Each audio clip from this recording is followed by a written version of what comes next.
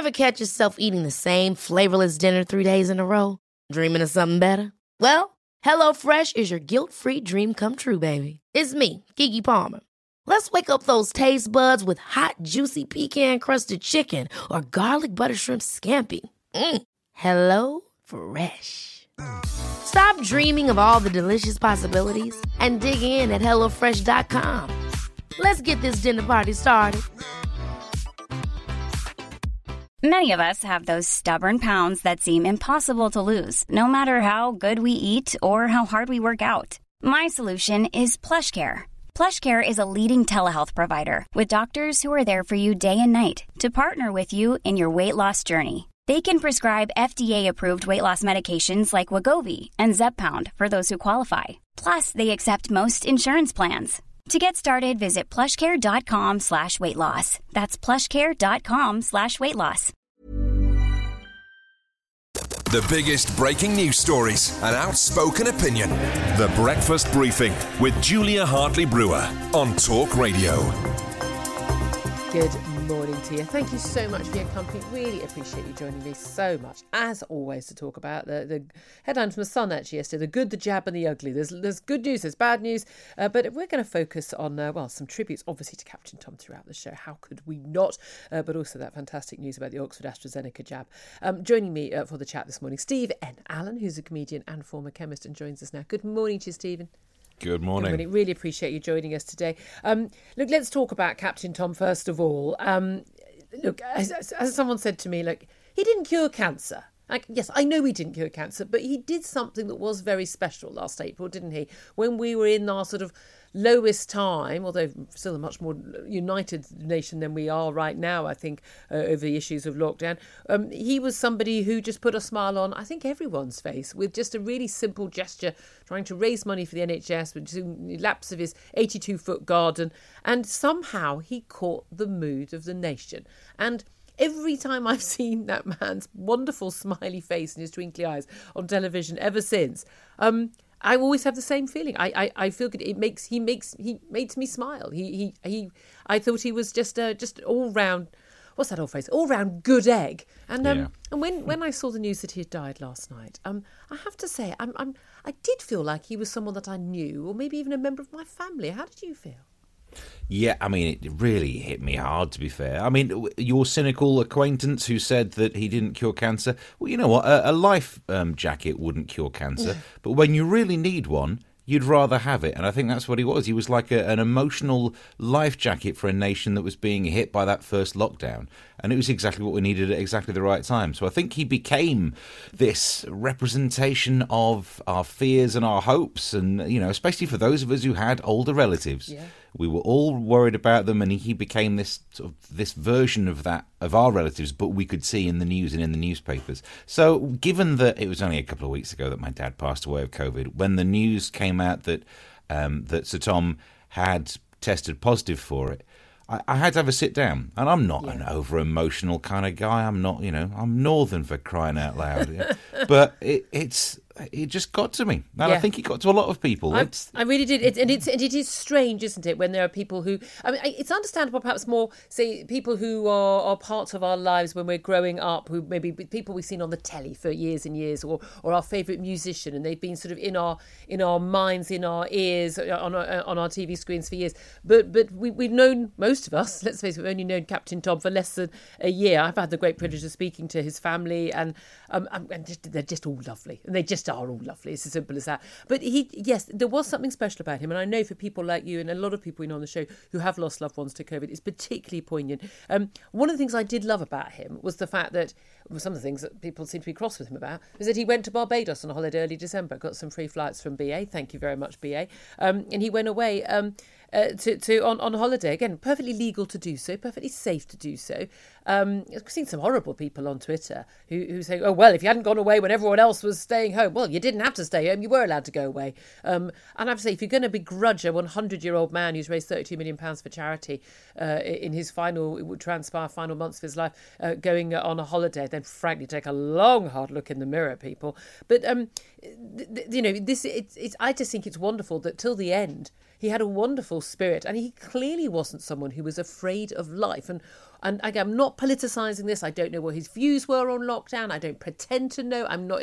But for me, he epitomises that living for living's sake attitude, stoicism and getting on with it rather than living in fear. And that's what I think he really epitomised for me. Yeah, and if I am, again, brutally honest, at the start of that first lockdown, because that was when I'd lost my mum as well, because she died at the start of that one, I had a few weeks of barely being able to get up off the sofa. I was lying down watching streaming services. So in those weeks, me, as a 43-year-old bloke as I was then, had less get up and go than he did. So that lesson I managed to take from him, and I'm very grateful for it. Yeah, I mean, you know, a lot of people have had a very rough year. You losing 2 parents in 1 year, and at a time when you couldn't be with them. I mean, one of the worst possible years that anyone could have had. And and we do have to cling on to those people who give us that sort of that chink of light at the end, doesn't it? Well, look, let's talk about more positive things, Steve, because although yesterday watching certainly some of the TV news, which I watch now, it's almost frankly like watching a car accident when you're going on the motorway. You can't resist looking, even though you know you might see something awful. Watching Sky News and BBC all day, absolutely, certainly before the sad loss of Thomas life, the obsession with the idea, this new variant. I mean, this mutant is the word. They love the word mutant.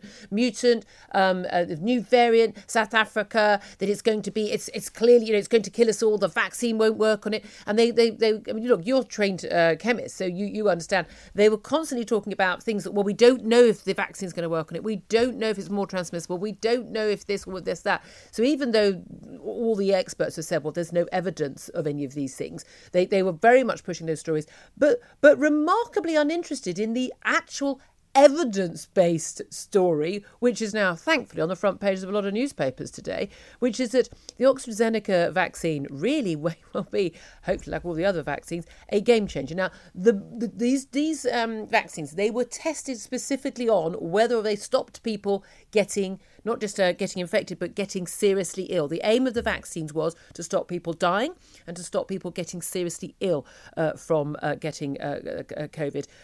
It would appear that even a single dose of the Oxford AstraZeneca vaccine prevents 2/3 of transmissions as well. So you don't actually catch the virus yourself and you don't pass it on, it would appear. But also that the first jab alone prevents 100% of hospitalisations after 22 days, once an immune response has had time to develop. I mean, this is incredible news. This really is a game changer, isn't it? Yeah, and this is why for so long we've been waiting, trying to work out what is the best way to wait till the vaccines work. That's actually, I think when we look back at what we've been through, it will be the definition of what lockdowns were trying to be.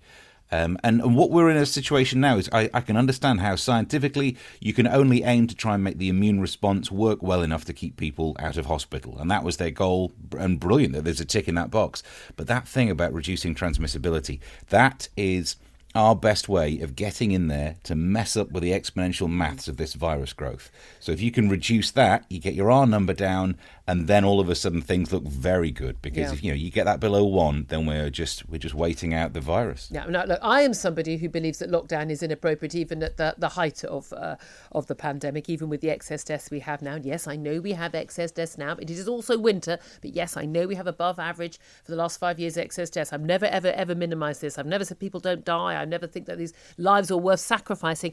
I just think you have to weigh up the balance of good and bad from a policy, and I believe the bad massively outweighs the good of that policy. But in terms of the government, in terms of the health lobby, who have basically pretty much taken the government hostage, and the general public perception of safety and risk, this could be what actually tips the balance, because people have been told the vaccine's the answer, right? Great, we've got the vaccine, the answer. And then immediately we're told by the medics, but although the vaccine might stop people dying, we hope, it won't not necessarily stop people getting hospitalised and overwhelming the NHS, so we can't risk leaving lockdown.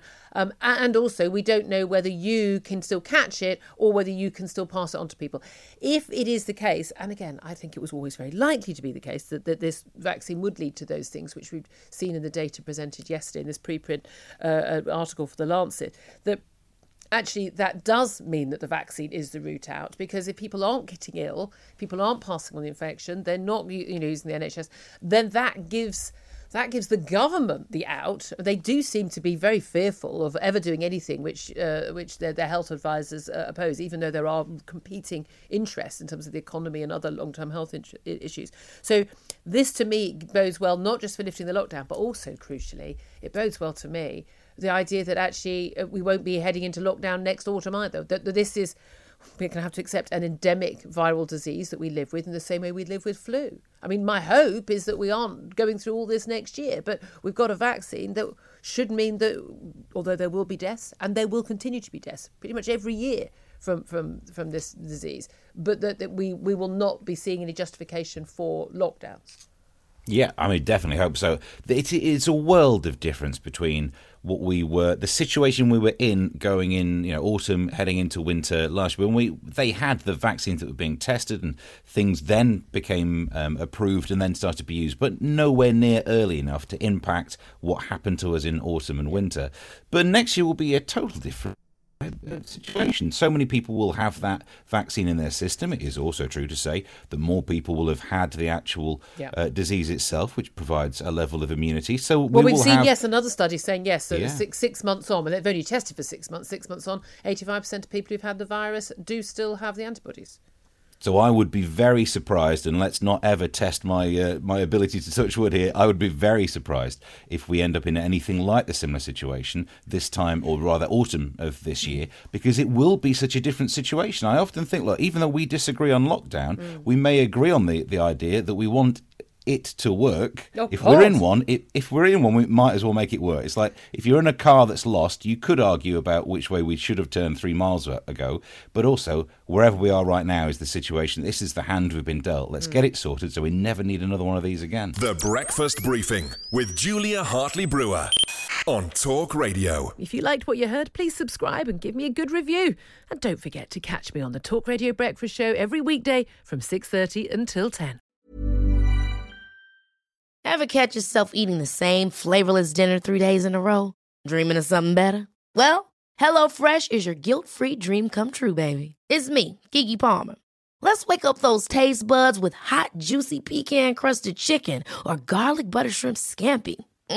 HelloFresh. Stop dreaming of all the delicious possibilities and dig in at HelloFresh.com.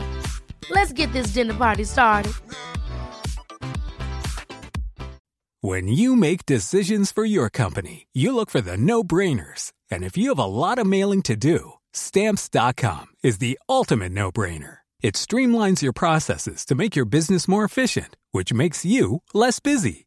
Mail checks, invoices, legal documents, and everything you need to keep your business running with Stamps.com. Seamlessly connect with every major marketplace and shopping cart. Schedule package pickups and see your cheapest and fastest shipping options from different carriers, with rates up to 89% off USPS and UPS rates. And with the Stamps.com mobile app, you can take care of mailing and shipping wherever you are. Make the same no-brainer decision as over 1 million other businesses with Stamps.com. Sign up with code PROGRAM for a 4-week trial, plus free postage and a free digital scale. No long-term commitments or contracts. That's Stamps.com. Code PROGRAM.